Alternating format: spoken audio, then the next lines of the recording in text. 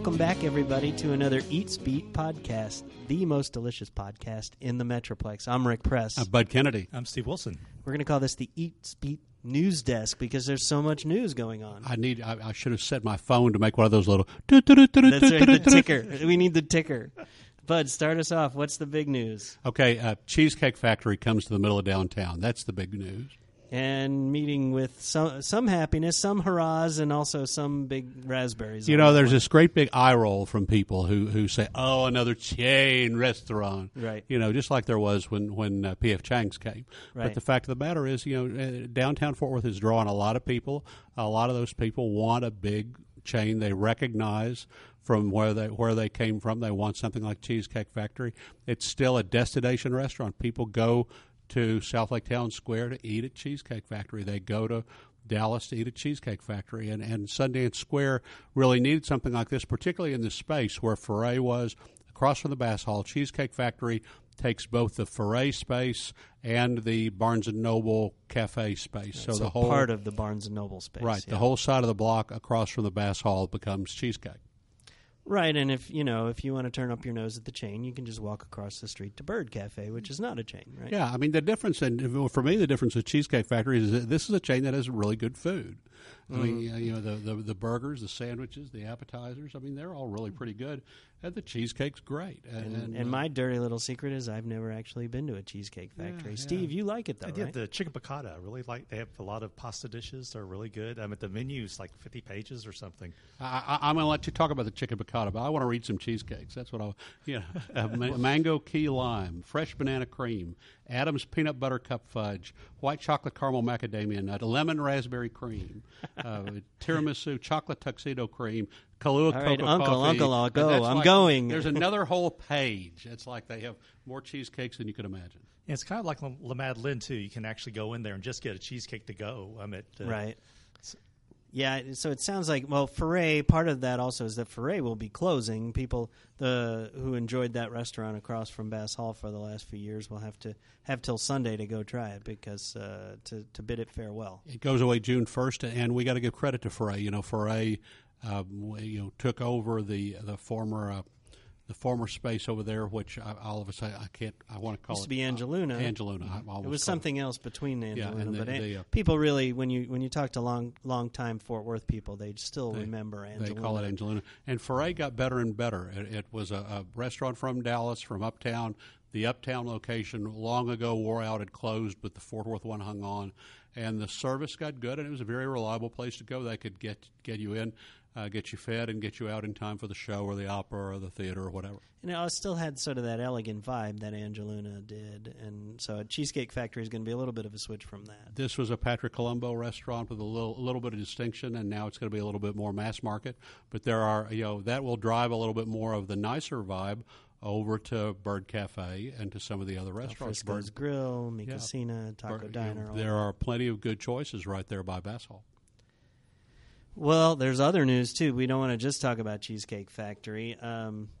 Lots of reaction to Tim Love's debut at the Colonial Crown Plaza Invitational at Colonial. It was a great tournament, ended in a great playoff between Adam Scott and Jason Duffner. I was there. But most of the weekend, you heard a lot of complaints from people about Tim Love's concessions and particularly his corporate his catering in the corporate tents. There were some problems. And then you read Mac Engel's comment about which our sports columnist Mac Engel, who further exacerbated things by writing about the Love's problems without, it really just kind of teeing off, as you would say, the golf tournament, teeing off on Love. He teed off and hit it, striped it right down the middle in terms of getting reaction from Love, who was not happy about it when he first heard what Mac said. But then Mac ended up getting an interview with Tim and doing a Q&A with him. And at that point, I think Tim decided it was better to kind of own up to the mistakes. And the thing that's funny is that I was at Colonial for 5 straight days, and one of the things I did was eat food at all of the different concession stands. And of course, the problems that people talk about were not really that bad on Thursday. It started on Friday. Crowds got bigger. Apparently, Love didn't anticipate there was a 35% increase, according to what he told Mac, and so they started to run out of some of the food at the corporate tents. They served some of the same food they had served the day before, which apparently is a big no-no if you're having a good time at the golf tournament in the corporate tent. I ate at the concession stands along the way, and I'll tell you, here was my impression, is that most of the things I ate were a lot better than what you would eat at a typical golf tournament. Yeah. Everything was about $1 more expensive than you would expect to pay, but, you get that Disneyland effect. You're at a sporting event, whatever. You're going to pay more money for food. So I think he was successful in the sense that he served better food than you would expect to get. I had Frito pie, venison Frito pie, which was terrific. I had the ribs, baby back ribs, terrific. The burger was much better than you would expect to get there. The bigger problems were with the service issues. There were lines, and there were, that 30 minutes it took to get a burger on Saturday. Yeah, there were a couple of things going on there. I mean, it was Tim's first time to do something that big. And in the column the week before the tournament, he and I talked about how this was going to be his biggest catering job ever. Mm-hmm. And then the Colonial, just the way the schedule fell, because the Mavericks had gotten knocked out of the playoffs, it was nice weather. The Rangers, there wasn't that much else to do. Colonial suddenly drew a big crowd this year. Of course, they had the number one golfer in the world, Adam Scott, showed up, and then he got into contention, which was good. So it was kind of a spontaneous, bigger crowd than what Colonial's been drawing. So, Tim was kind of, on the bubble to begin with, and then the crowd kind of overran things, and it got away from him. He admits it was kind of a double bogey. He finally did admit it. Early on, he was quite he was quite perturbed, and even when Robert Philpott, who works with us, sent him a text and asked, we've been hearing about some problems, his reaction was, "What problems?" And I think he, from that point on, started to become aware of the problems. But again, from the point of view of just the average Joe, which is me, who did not go up into the corporate tents for any length of time, just walking around at the concession stands, two things that kind of struck me that I didn't really like. It was his branding was everywhere. It's like Tim Love, Tim Love, Tim Love, Tim Love. Raises the expectations to the point where people think they're going to be eating Lonesome Dove quality food at a golf tournament, and it's just not possible. And so there was definitely some people who were kind of shrugged backlash on that and let down by that. Yeah, I mean, he got more branding bang for the buck than Crowne Plaza did, I think. The other was that there were so many concession stands, and he had different items at different stands, so people would come walking up to the stand at by between 10 and 18, and they'd want a burger and find out that they don't serve burgers there. Yeah. And so they'd have to go somewhere else. So they came up and they wanted a hot dog or the chicken sandwich, and you couldn't get it there, so you had to go to another spot. So for people who were only at the tournament for one day, there was some confusion about trying to navigate. Now, Tim Love is a polarizing figure in town. He's obviously a celebrity chef, and people like him, but there are also a lot of people who don't like him. Yeah, let's talk about that. And, Steve, let's bring you in here, too, because, some of this just feels like, that Tim Love has gotten big enough that people make a sport out of bashing him. What do you think about it? Yeah, I think that can happen. I was doing a photo shoot with him once, and I said, "Now show me a little attitude." And he kind of looked at you, and you press. You just want attitude. But people do like to bash Tim Love, and I've been pretty happy with the food I've gotten from him. So I don't know, I don't know if it's a personality thing or. I think part of it too is a personality thing because he has a certain persona when he goes on some of the TV shows that he's been on. Of course, he has a TV show coming up this summer, but he's been on a bunch of Food Network shows, and he's got a brash personality, probably even more so than he does in person on TV, and people take that to be literal, and they think, well, who does he think he is? Yeah, and some of that is just Fort Worth pettiness of you think you're so big. Well, and also Colonial is one of those things. It's a Fort Worth sort of gem, and you don't mess with that. And if people go out there and they don't have a good experience and they think it was Tim Love's fault, there's a good chance that Colonial hasn't said whether Tim Love will be back next year or not. The tournament director, when he spoke with Jimmy Birch, a golf writer, was very sort of non-committal about it, said they're going to be sending out surveys to more than 20,000 people who had, members, people who had been at the corporate tents. who knows how Tim Love will fare. Tim Love, when he spoke to Mac Engel, if you want to read his Q&A on Mac's Big Mac blog on the Star-Telegram website, talks about it in terms of he's going to fix the mistakes and he's coming back. Well, that remains to be seen, I think. Right. And we can, I don't think it's been reported, but we can say that he is not the full-time caterer at TCU football this fall. TCU will have a rotation of chefs. They said they want to have more variety and bring everybody in, so they'll have John Bonnell.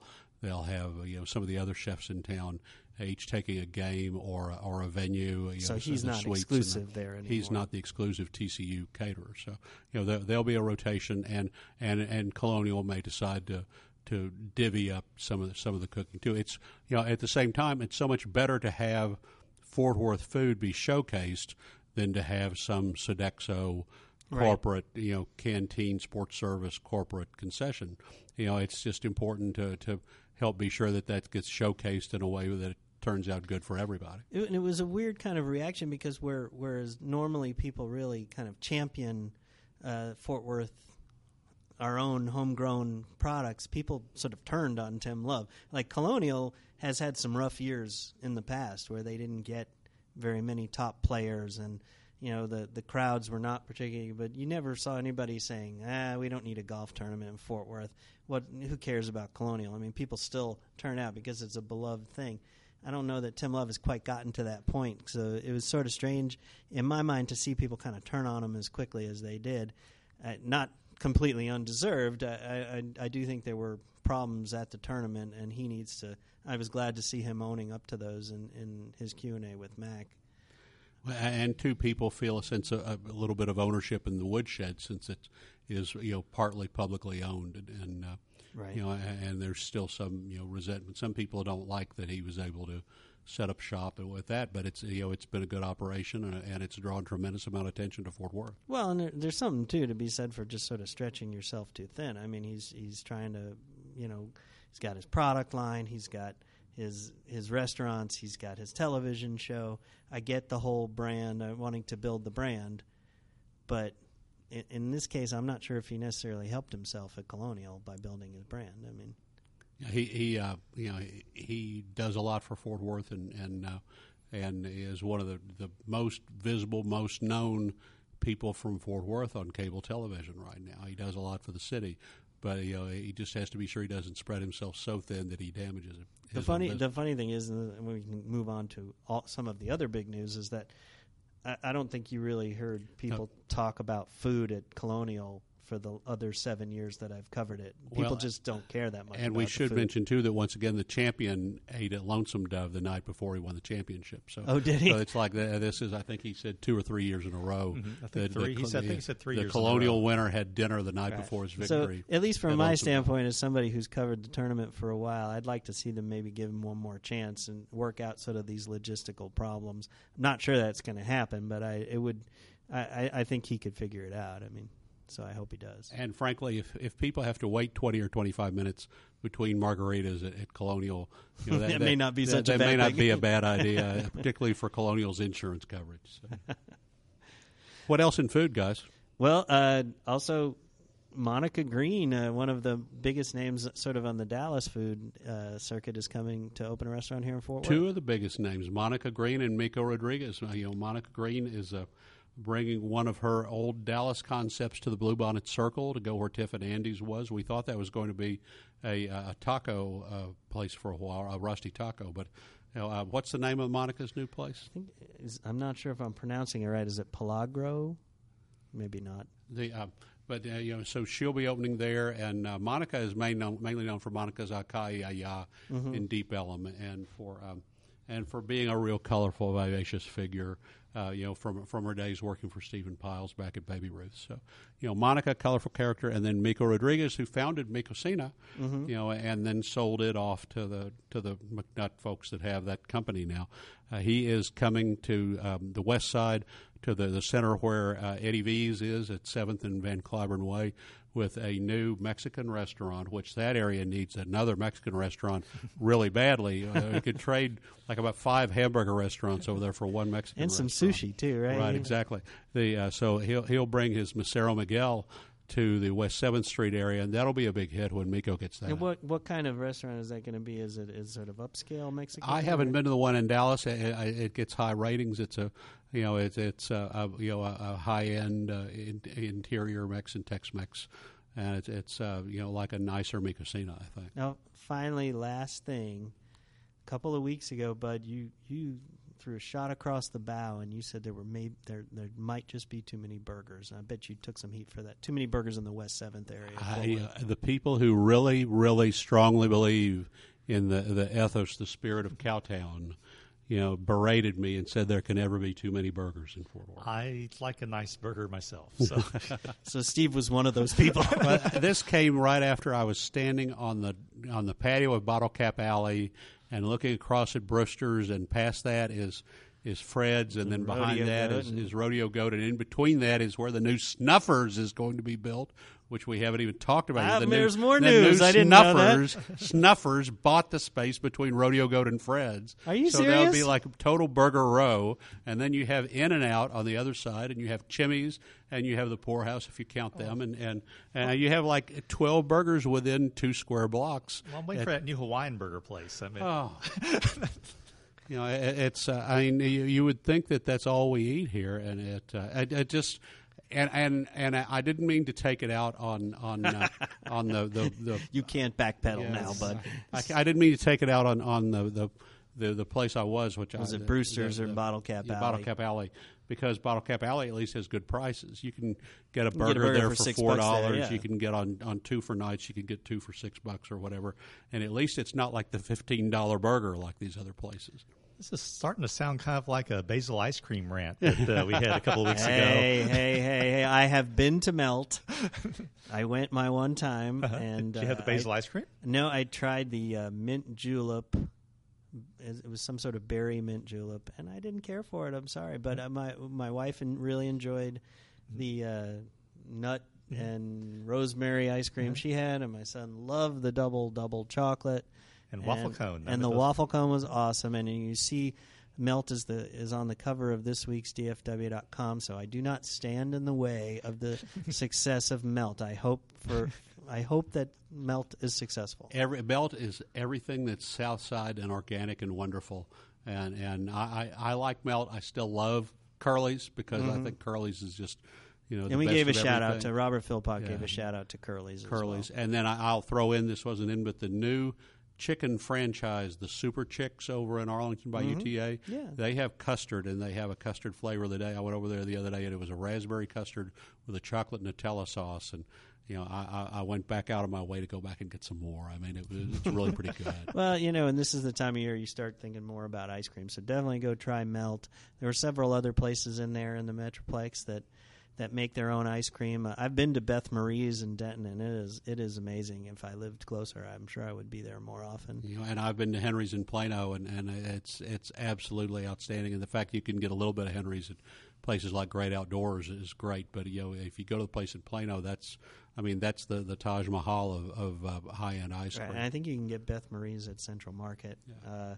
You were talking about Melt making an ice cream with iron thistle, Rahr's iron thistle. Have you tried that? No, not yet. Get over there. She was Quit talking about it with me and get over there and eat some. She was working on the formula, trying to get the syrup right from, reducing down the iron thistle to make a raw ice cream. But, all right. Well, next podcast you have to have tried that and report back. I will. Okay. We'll continue to find things to grump about next podcast. Well, and hopefully there'll be this much breaking news. And then from the Eat Speak News Desk, I'm Rick Press. I'm Bud Kennedy. And Steve Wilson. See you next time. Bye.